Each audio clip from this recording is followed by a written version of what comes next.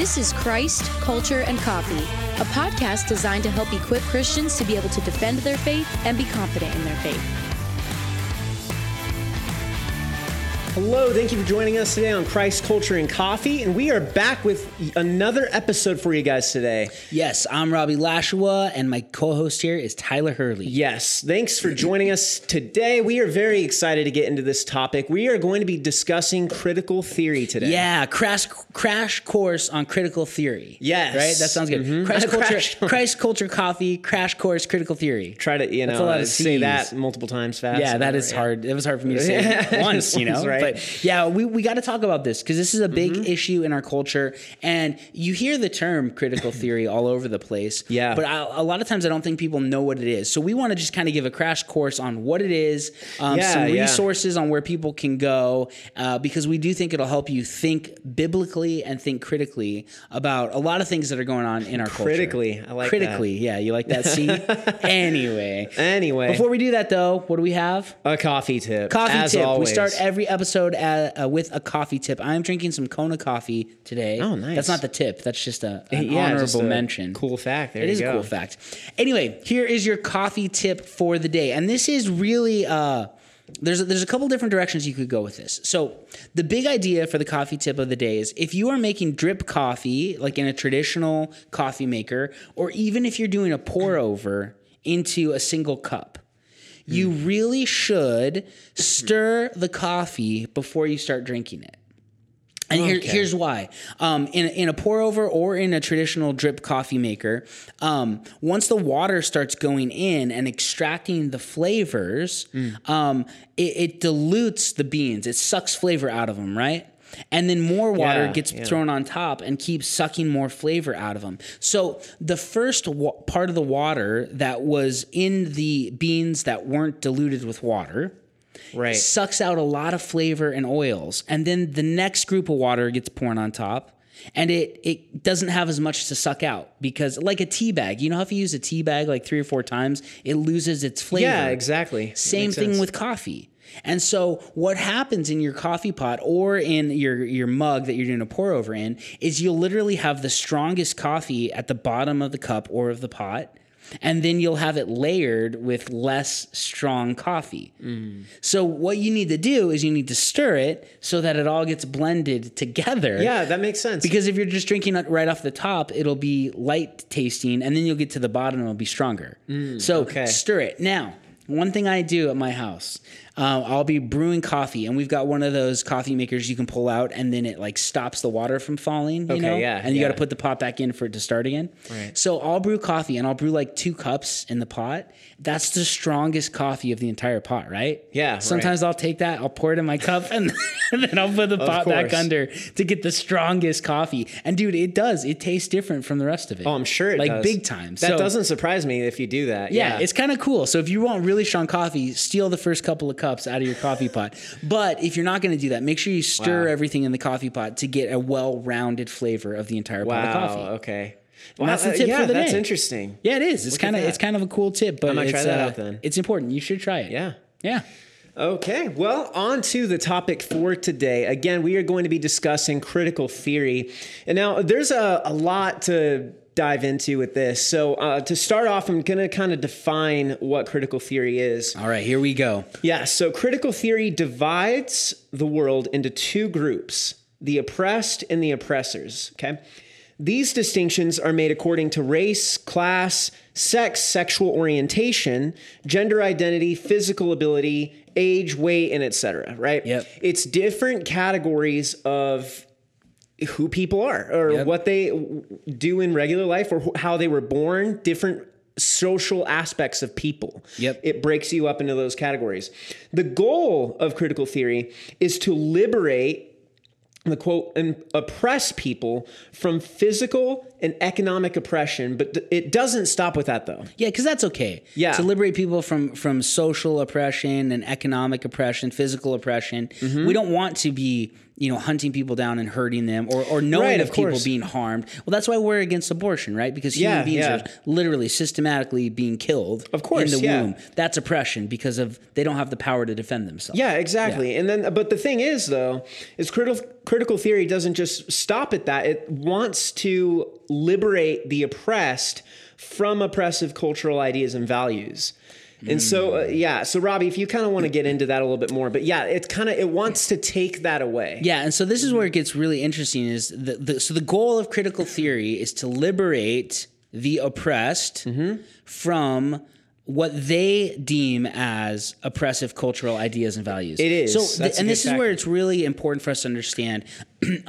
Not all critical theorists today are Marxists. However, critical theory as a discipline of study did stem from Marxism in the Frankfurt School back in the 30s. This is when they started to develop it. And it's helped me understand this a little bit with Marxism, as many people know, it's kind of a communist idea. Yeah. But Marxism, when it was played out politically, it really was dealing with economic power and taking economics and evenly distributing money and goods to everybody.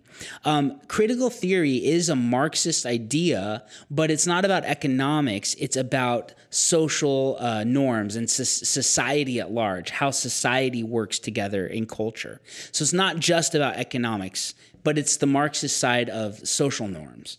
And so what they're doing, like you said, in splitting people into these two groups, oppressed and oppressor, this really promotes a false belief in human identity. Because what they're doing is they're identifying human beings strictly according to the group you belong to. They're categorizing people into groups. And this is completely foreign to Christianity, right? And the reason they do this is because Marxism is grounded in atheism. It's grounded in the belief that there is no God, and we have to figure out how things are working here, devoid of the supernatural. And so with that assumption, human beings are categorized according to groups. And that's what they're doing. Oppressed and oppressor. And you are in one of the two categories according to which groups you fit in with as a human being. Yeah, right. And that's what's interesting is what the definition of oppressed and oppressor is. Yeah, so how do they decide who's oppressed and who's the oppressor? That's the question, right? And so the traditional definition of oppression is unjust or cruel treatment by authority or power, okay?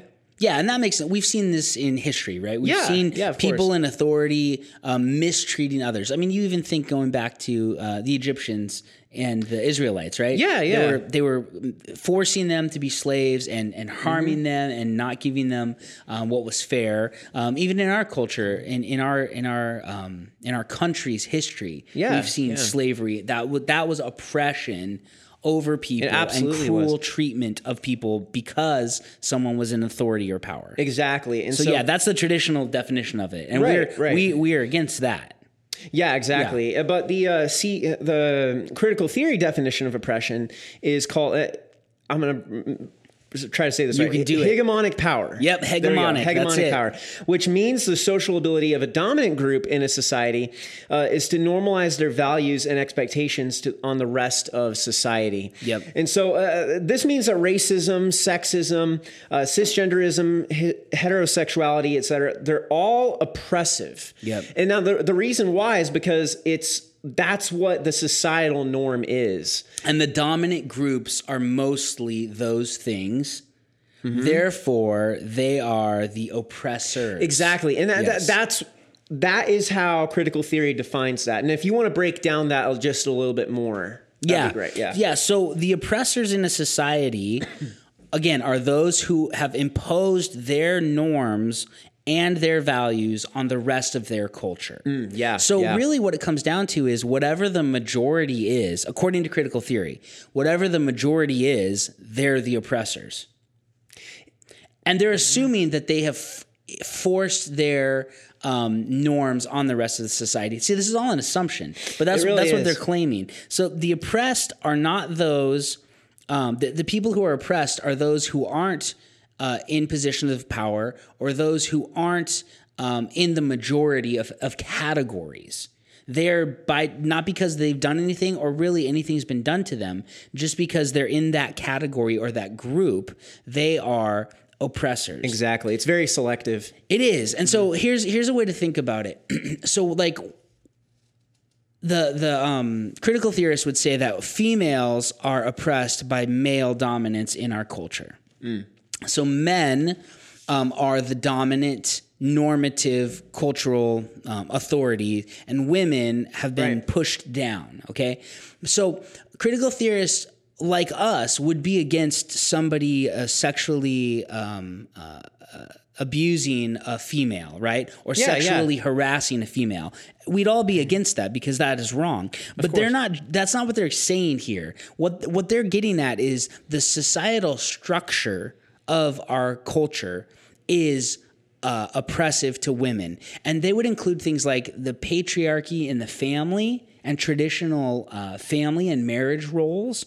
They would say those things are oppressive to women. This idea that the man is the provider and the woman stays home and takes care of kids. That has got to go. And what they're pushing is where that came from was it's a story that men have told in order to retain power. And so it's not just about individual mistreatment of people. It's about structures in society that are set up that they think are oppressive and need to be overthrown. And so this is where it gets weird, because we would say, well, God's kind of the one who set up the family structure in Genesis 3. Yeah, exactly. You know, with the cursing on Adam and Eve. And so really they're attacking how God has set up social constructs, but they're saying God doesn't exist, right? So they're just viewing it purely from a humanistic standpoint. Exactly, and that's where this, you got to keep reminding you guys about this. This theory, critical theory, assumes atheism. It assumes that there is no God, and that's something that is very embedded into what it is, right? Like the whole aspect of it is counter scripture, counter Christianity. Yes. And that's not, and there's no law, there's no morality. No, it's really, it's very subjective, actually. Yeah. So what they're doing is, liberation is even kind of funny because that is a virtue word, but according to this, based on atheism, there is no virtues or vices. It just is what is. Exactly. So really this just becomes a way for minority structures to overthrow majority structures. Right.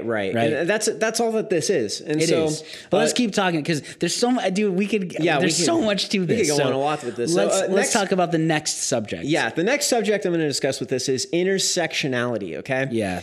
So the interesting, what this is, it's the intersecting of power relations in individuals. Okay. So in our culture, men are oppressors, as you were saying to this theory, because they're the dominant authority or power structure of the traditional. So men role. have oppressed women. And then heterosexuals are oppressors because homosexuals are oppressed. And that's not the reason they say this. Again, that's because heterosexuality is the norm, is the dominant majority. Yeah, dominant majority. Yes. So that would make the homosexuals oppressed. Cisgenders are oppressors, which makes transgenders oppressed. Yeah, so people who identify with their biological sex are the norm. Exactly. And the transgenders are the extreme minority. Therefore, they're the oppressed, and the cisgender are the oppressors. It really is the extreme minority, as you said. And then white oppressors, black oppressed, right? That's kind of the idea of it. And you could get this able-bodied oppressors versus physically handicapped people, and so on and so on. Like, we could go on with multiple lists. This isn't just all that there is to it. Yeah, so they categorize people into all these groups. Exactly. But the problem becomes this, Tyler. Yeah. I don't only belong to one of these groups. I belong to all of these groups in different ways. You do, right? You're a white person. Yes. You are a male. I'm a male. You're heterosexual. And you're natural born gender. I'm my natural born gender. I'm cisgender. Oh, and you're able-bodied. And I'm able-bodied. So you're the most oppressive person out there. Yes. That is exactly it. Exactly. I am the most oppressive person out there. Now, who would be somebody that would be less oppressive than me, but still oppressive? Okay. A black woman, but who is still heterosexual and still identifies as their given gender and is not physically handicapped. Okay, so she would be oppressed in her race and her gender, being female. Right. But not oppressed in her sexuality or her physical abilities. According to or this. her cisgender. Right. So this is, they call it intersectionality. Yeah. And so so they're categorizing people according to what groups you belong to, saying which aspect of you is oppressed, which aspect of you is oppressor. Yeah, and it's crazy because as we just demonstrated to you, the different levels of oppression that they define, it's almost like a point system. It really is. It is. It's like it's insane to me. It's baffling because your oppression is determined based off of how many of those categories you fit in or not. And that's insane to me. Or if you're an oppressor, which to them, that's like, this is essentially making out what they define as oppressors to be a horrendous evil. Yes. That's what it's becoming. Well, and again, you got to remember what their definition of oppression is, right? Right. It's not just treating people cruelly because you can. It's these structures in society. You have to change just who you are, not even if you're trying to make other people do anything. And you might not have ever done anything wrong, Tyler, but you are part of the system, therefore you're part of the problem. Even a step further, not even that you might have never done anything wrong, but you might have never even gone out of your way to tell other people that they're wrong for doing other things. You could just be who you are, Robbie, the white heterosexual male that you are, who fits all those categories, never have reached out to anyone and said anything counter to the critical theory. Yes. And yet you are still one of the most horrendous, immoral people because you just fit into that category. Because I'm part of the structure. Exactly. That's what they're saying. So everything's about group structure, social constructs. And this is where you get even a while ago, people were saying it's not enough just to be not racist. You have to become anti-racist. Like, what does that even mean? That's the crazy thing. It's so that's where, again, they're trying to use this to change the power to overthrow structures with new structures. Basically. Exactly, because you got to think about that. They're the ones who are defining this. They don't get it from any like this group of people or the person who wrote the book, like these books and stuff. Over time, they came up with the standard for who is oppressed and all. Because think about it, if they get their way, ultimately, what does this lead to? It leads to a different form of oppressors by their definition, because now maybe they have everyone in the world. The majority is a black, female, transgender, handicapped homosexual handicap. And then they'd be the dominant. Yeah. And therefore, so now they're oppressing their norms on us. Yeah, exactly. And so that you can see immediately, just by what we've gone over, how flawed this is logically. It doesn't make sense with reality. No. And not even just like by biblical standards or whatever. This just doesn't make sense. It doesn't. It's a terrible theory. And that's why we should still really emphasize the critical theory Exactly. part. Yeah. But we want to get into this next part, because the intersectionality is that idea that you belong to all these different groups categorically because you have a race and you have a gender and you have a sexual orientation and all that stuff. And so you can be more or less oppressed depending on how many, like you said, the point system of how many things you fit. Right. But why this is important is because of how they view access to truth. So the critical theorists believe that the oppressed person has better access to truth than the oppressor.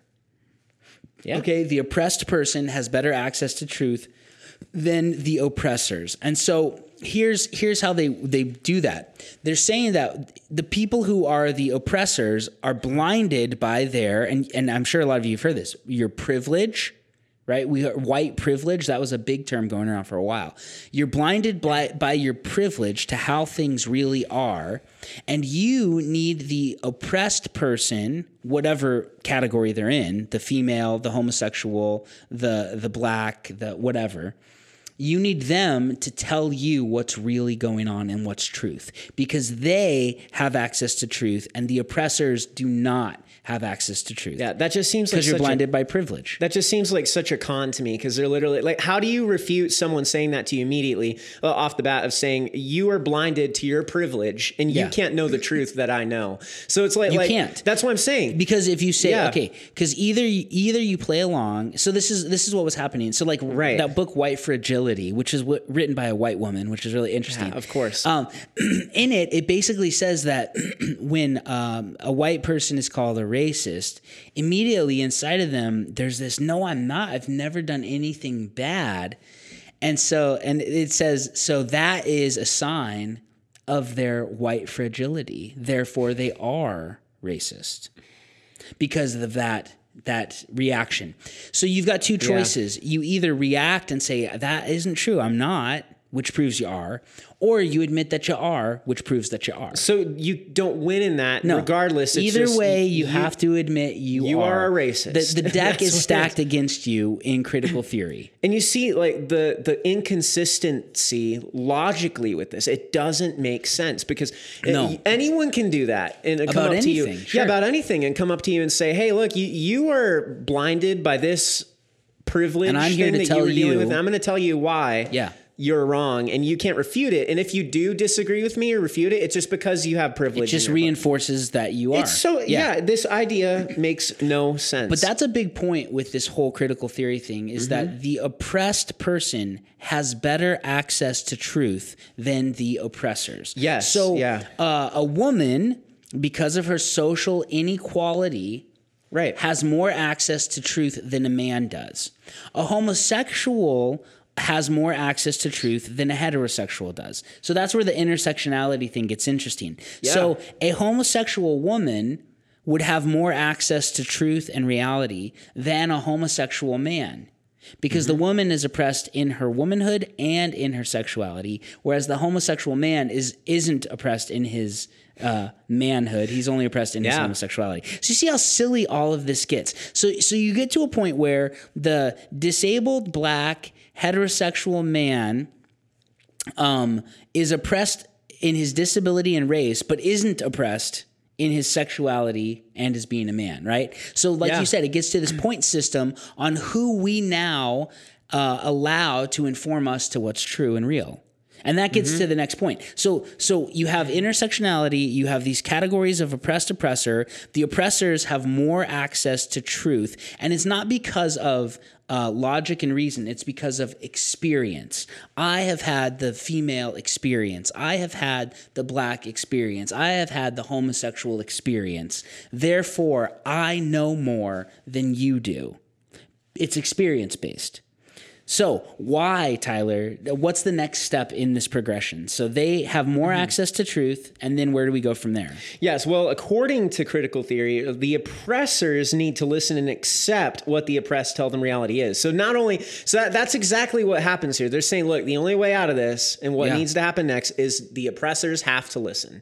That's what it comes down to. Because they can't even know truth. Yeah, exactly. You're so blinded, you can't even access it. So your only hope is to listen to the oppressed tell you what's happening. Yeah, and so that's such a funny point that you make right there. On one end, they're saying you can't understand all of this because of your privilege, but you can only understand it if you hear it from me. Yeah. It's just so well, it depends on who the me is. Exactly. Right? Yeah. If you were, because like you said, the person who wrote the book you just mentioned was a white person. Yeah. Well, and that's where it gets crazy. Yeah. So, but she was a woman, right? So according to this, she's partially oppressed. There you go. But then you get to the point where I've seen people along these lines of thinking say, math is a social construct by the dominant culture. 2 + 2 is 4. That's oppressive. What?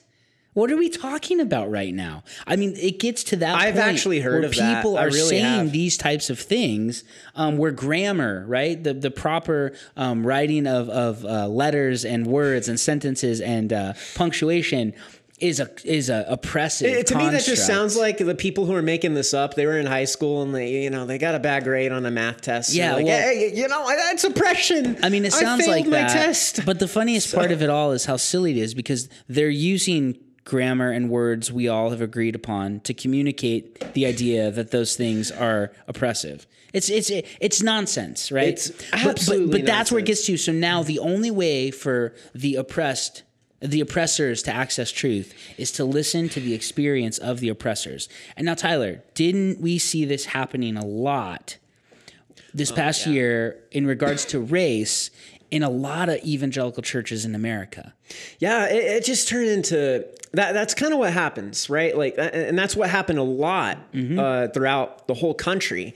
Is it was like, in order for you to listen and understand what's going on, you have to hear from somebody of a different race. Yeah, and exactly. Not just because, again, as Christians, listen, we cannot deny that racism exists. Of course it does, and it's a horrendous evil. We can't deny any type of favoritism, because that's what it is. Absolutely, it's favoritism, right? Yeah. And Jesus' brother James speaks against this. He says, don't show favoritism to people, right? Don't just because somebody comes in all dressed really nice, don't give them a seat at the head of the table. There's no importance, less importance based on class or socioeconomics. You're all one in Christ. That's the idea. All people are created equal in the image of God and are equal, especially as Christians. We're one in Christ. And so this idea of favoritism can go any way, but what we were seeing this last year was a lot. I know a lot of churches, even here in the Phoenix area, they took this posture of, I, as a white person, can't understand what racism is. So I need to have a black person come on stage and school me on what's actually happening.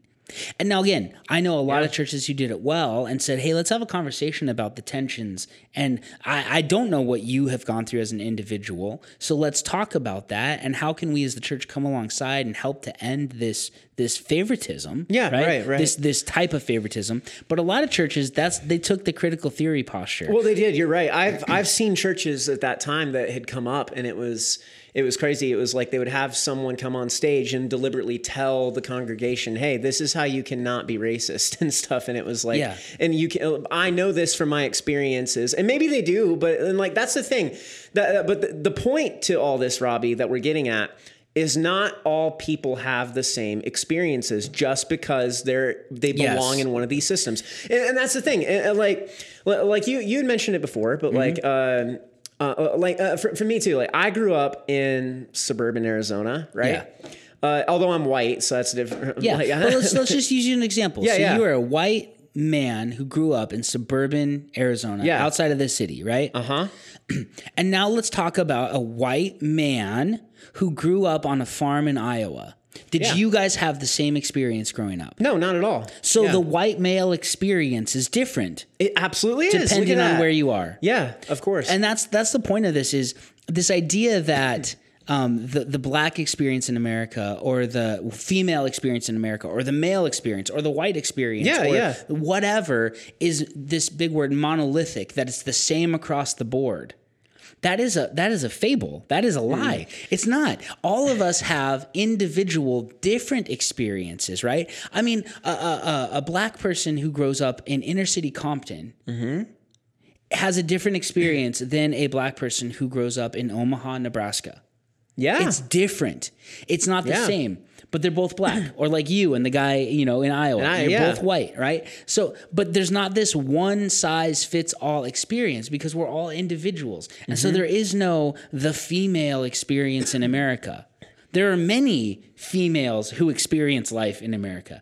The black experience in America. There are many black people who experience life. So there's not this one size fits all category thing. And that's a big part of critical theory, is they're trying to categorize the groups as if they're all one note and the same. And within the group, there's so much diversity. So it's kind of a losing battle, right? It really is. It's in the same way. It's like you said, this is kind of what it falls back into. It's you can't tell them otherwise, because they say that you're blinded because you haven't been through what they've experienced. But they haven't experienced the same things as each other. Exactly. Men haven't experienced all the same things as each other. Women haven't experienced all the same things as each other. Not. So that whole idea that it's based on your experience is crazy. In fact, it's pretty rare. I mean, I shouldn't say pretty rare, but what I will say it's pretty common. That's what I should say, actually, to have two people grow up in the same, like to have two black guys, black males grow up in inner city Compton, to each have a different experience of what their life was like living there. You're not going to get a cookie cutter experience from every single person. Tyler, you have two brothers and two sisters. Yeah. You guys grew up in the same house. Do you all have the same experience? Heck no, absolutely not.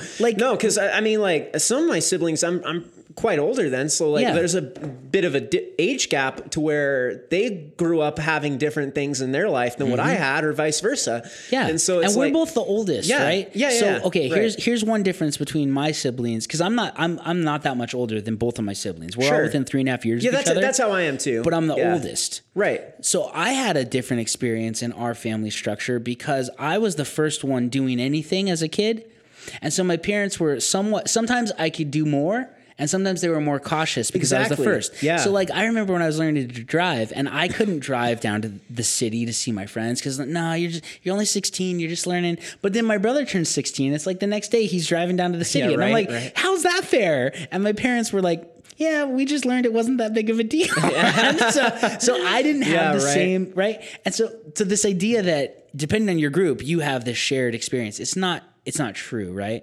And so let's get into talking about apologetic arguments against critical theory. Okay, so the first one that I want to talk about is that all human beings have equal access to the truth. All human beings have equal access to the truth and have equal access to reality. Now, there is no doubt about it that power can corrupt people and that our sin can blind us to things. And we all have blind spots in our lives. But that's not just the supposed oppressors who have that. The oppressed also have these blind spots and sin issues, and we all have that as humans, but we all have the same access to the truth. Christianity believes, and we've talked about this a ton on this podcast, that objective truth exists. It's not something we create, it's something we discover. Truth is really out there for us to go understand. It's knowable. Yeah. And we can discover truth how? Through reason, through logic, through God's revealed word in scripture, and through God's revealed revelation in nature, right? Natural theology, special theology, right? All of those things. Revealed scripture and the book of nature that God wrote. So critical theory claiming that truth is only really knowable by the oppressed in society is completely false. It's completely false. And this is where it starts to fall apart. So have you seen it where let's say a black woman will disagree with critical theory. And when she disagrees, so she's a female and she's a woman, so she's oppressed in those two categories according to their ideology. Yeah. But she disagrees with critical theory and says, no, that's bogus. Everybody has access to truth. What the critical theorists do is they condemn her as, well, you don't really understand what's going on. Wait a second. I thought she was in the position to understand what was going on. But now she really doesn't understand what's going on. And I've heard people say stuff like she has a black skin on the outside, but she has a white mind on the inside. She has believed the white oppressive male structure. It is baffling to me how racist that actually is. It's horrible. That is racist in itself. And that's really what it is. You can't get around that. It is by telling someone like that, hey, you can't understand this. Yeah. But because you don't agree with my opinion, then you don't know what's going on. You're not your own race. You're a different race on the inside. It's crazy. It's horrible to say. Is. But I've seen people say that in all these different categories. And so really what it breaks down to is if you don't agree with critical theory, you can't know the truth. Wait a second here. Like, are you kidding me? So it becomes, as long as you agree with us, you're okay. But when you disagree with us, we're going to call you names. It's insane, dude. It breaks down on so many levels, but it is become this cultural Kool-Aid that everyone's drinking lately in different areas. At first, I remember reading about critical theory in regards to homosexuality. and how that became normalized, right? Yeah. Through critical theory ideas. And we're the oppressed, and the appeal to pity. Feel bad for us. We just want what everyone else has. Yeah, right. The equal thing. And all that. Yeah. That's how they did it. It's this idea. But now it's in regards to race. It's in regards to transgender individuals. But we have got to understand as Christians, all human beings have equal access to the truth. Yeah. Right? Absolutely. There is not, because think about this, Tyler. This whole thing is saying how you can overthrow oppression and be liberated. But the method they're implying is that you have to show you are actually superior to the oppressors. So it's not equality, right? You're superior to them. You have access to the truth that they can't even understand. It's really funny. I swear. It's prejudice. It's prejudice in its very nature. So it's saying the way to attack prejudice, is that how you say it? Prejudice is with more prejudice. That's exactly what it is. See, this is so opposite the way of Jesus, where we don't sow prejudice based on we are all equal in Christ. We are all equal in God's image. We're created in his image. And the way to help people understand their prejudice is to love them. Love your enemies as yourself, not repay prejudice with prejudice. Yeah, right. So this whole thing is just crazy. So point number one, we all have equal access to the truth, and it doesn't depend on your race, your gender, your sexuality, your physical abilities. It doesn't depend on any of that. Well, and that's the thing. And that's another reason, too, why I've been saying, like, this is very counter to Christian theology and the Christian idea. If you're a Christian, you should not believe in critical theory. This does not make sense with what Scripture teaches, because Scripture is in regard to human beings, teaches that all humans have the same identity, created in the image of God, Imago Dei. All are sinful and deal with different aspects. Not just some are sinful. And so it's not a matter of some oppressors, some oppressed. Everyone's, to some degree, by that crazy definition, and is dealing with sin, dealing with this, and causing harm to other people because of the curse. And to get out of that, we need Jesus. All human beings need Jesus, and that is what Scripture teaches. Well, and that's where it's important. So if our identity, but again, we got to go back to this is founded in Marxist ideology. So there is no God. Right. So you really can't have an equality mindset unless you all are actually equal based on something. Yeah, the equality aspect of this is a joke. They're not after equality. They're after a flip in power. That's what it is. Because they can't ground equality in anything. No, absolutely. We can ground it in we're all made in the image of God. And we can also understand where the problem's coming from in that we're all sinful. I heard a guy one time say that human beings are fascinating because at the same time we are the victims of sin, we are also the perpetrators of sin. Yeah, exactly. The problem runs in me against me, right? Yeah, right. So this idea of sin is fascinating, Tyler, because the real problem of oppression is sin, and it happens from without. Like, other people are sinful towards me. And there can be structures set up that are sinful in nature, right? Like, you think about, like, okay, is there a structural evil in the world? Yes, it's called Hollywood. But think about it. They're promoting immoral ideology a lot of the time, right? Yeah. That is a structure set up to promote worldly ideas, not godly ideas. Yeah, and there's tons. There's a lot of things like that. So we can't say that humans can't set up sinful structures, but the problem isn't necessarily just the structure. It's the individuals who are behind it. It's the sin in each one of us. And so it doesn't matter if I am a man or a woman or I'm black or I'm white or whatever. I have a sin problem within me, and other people oppress me with their sin at times. Yeah. But dude, I oppress myself with my sin too. I can enslave myself to my own sin. And so the problem is on the inside of me. It's not something that's out there and there's oppressed and oppressor. All of us are both of those things when it comes to sin. We're both oppressed and the oppressors. Exactly. And then just continuing on with that, going off of what you said, again, just constantly repeating this idea. Critical theory is so against Christianity. And then I wanted to share the passage, Galatians 3:26-28 says, "For all For you are all sons of God through faith in Jesus Christ.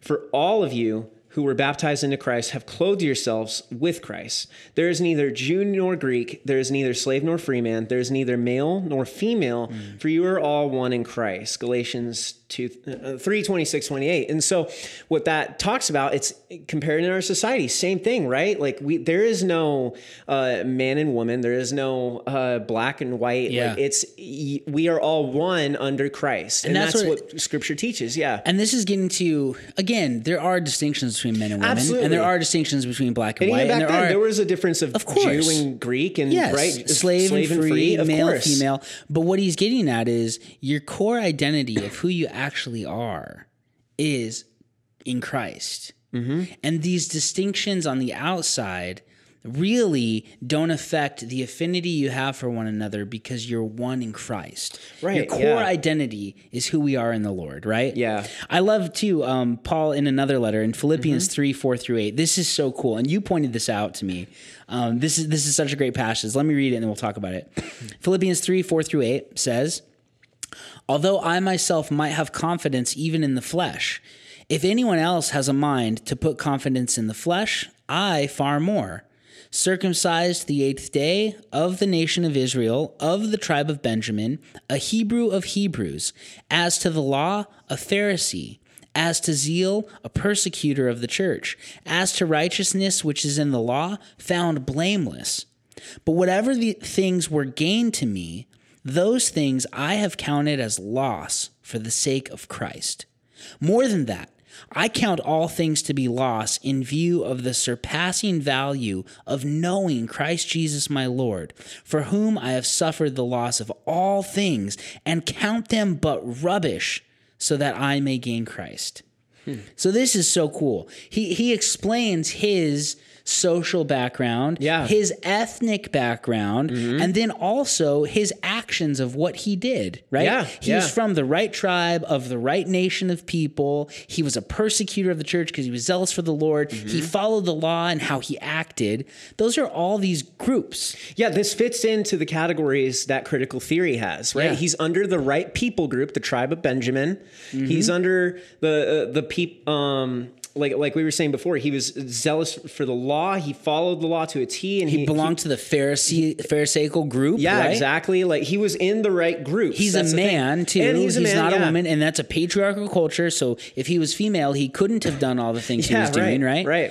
And he says, I count this all loss. I suffer loss for this. This is nothing to me compared to knowing Christ, compared to being one in Christ. And then at the very end of it, he says, I count them all but, and we translate it rubbish in Philippians 3, right?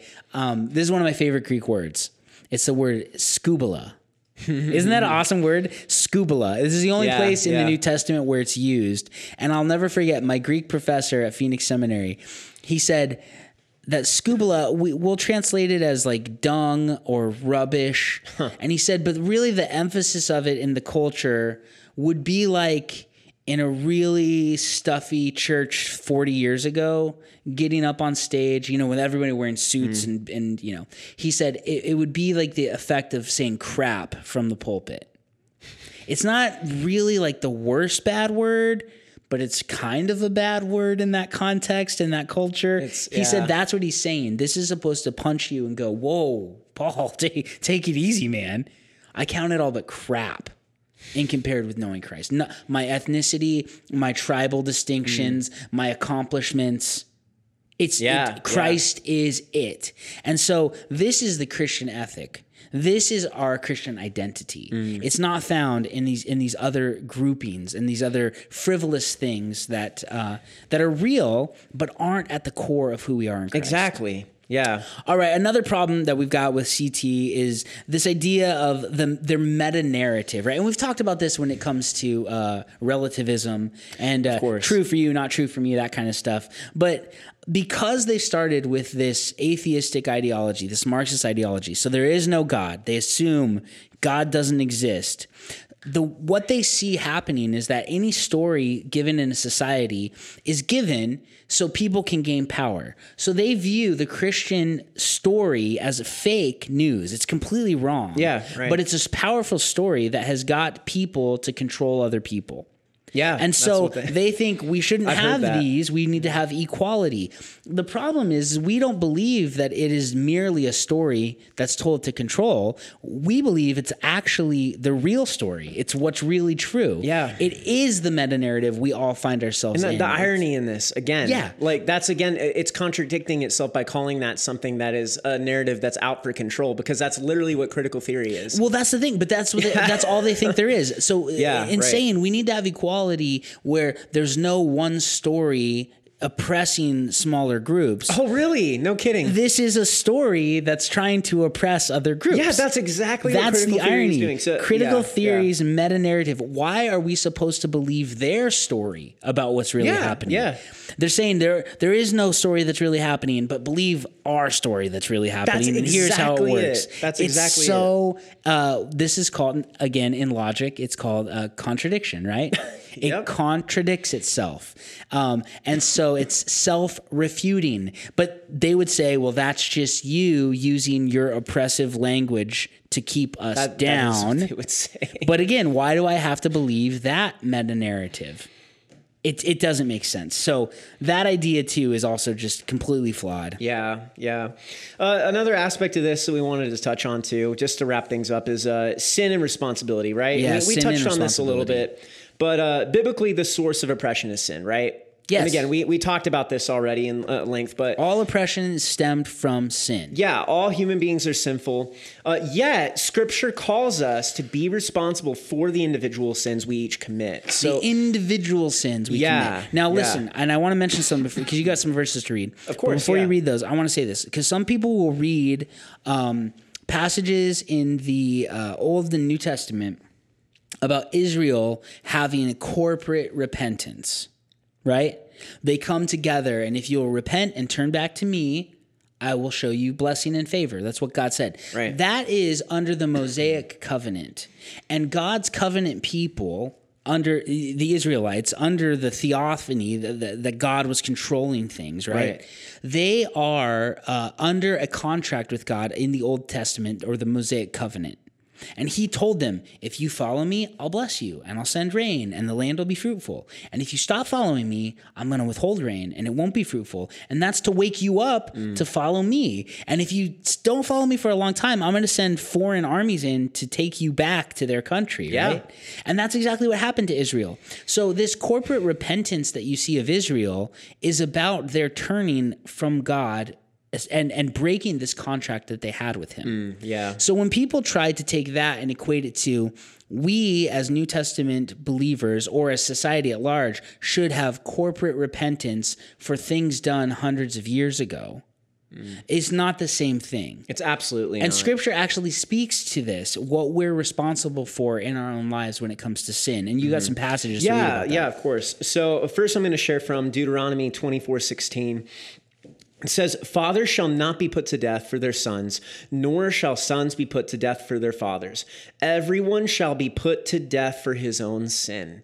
Isn't that powerful? That's it really powerful. Is. It really is. Especially just the way it flips that to everyone, right, will be put to death. Doesn't matter if it's so kids past, can't present. be culpable for their father's sin. Yeah, exactly. And fathers aren't responsible to take the punishment for their son's sins. Exactly. And we still believe this in our judicial system, right? Of course we do. Like if a man, could you imagine how completely unjust this would be? If a man goes out and, he robs a bank, armed robbery. Yeah. He gets in a car, he runs over a couple people on the road. Yeah. Purposefully, some manslaughter.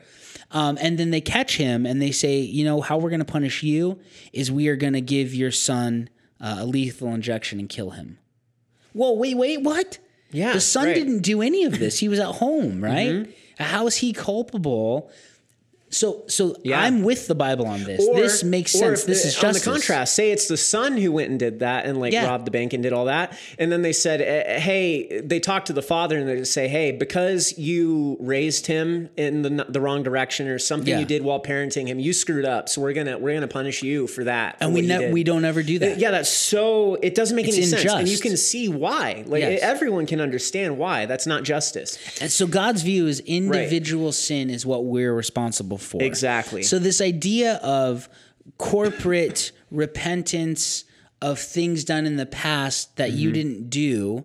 No matter what group it comes to, mistreatment of women, racism, abuse of people of different sexual orientation, whatever it is, abuse of disabled people, mentally or physically disabled people. You're responsible if you sinned against any one of those people.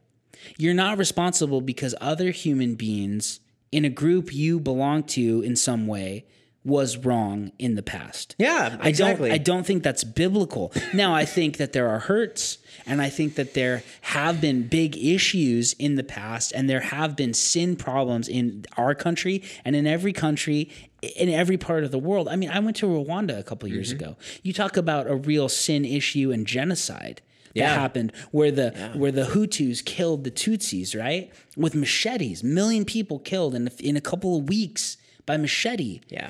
That's atrocious, right?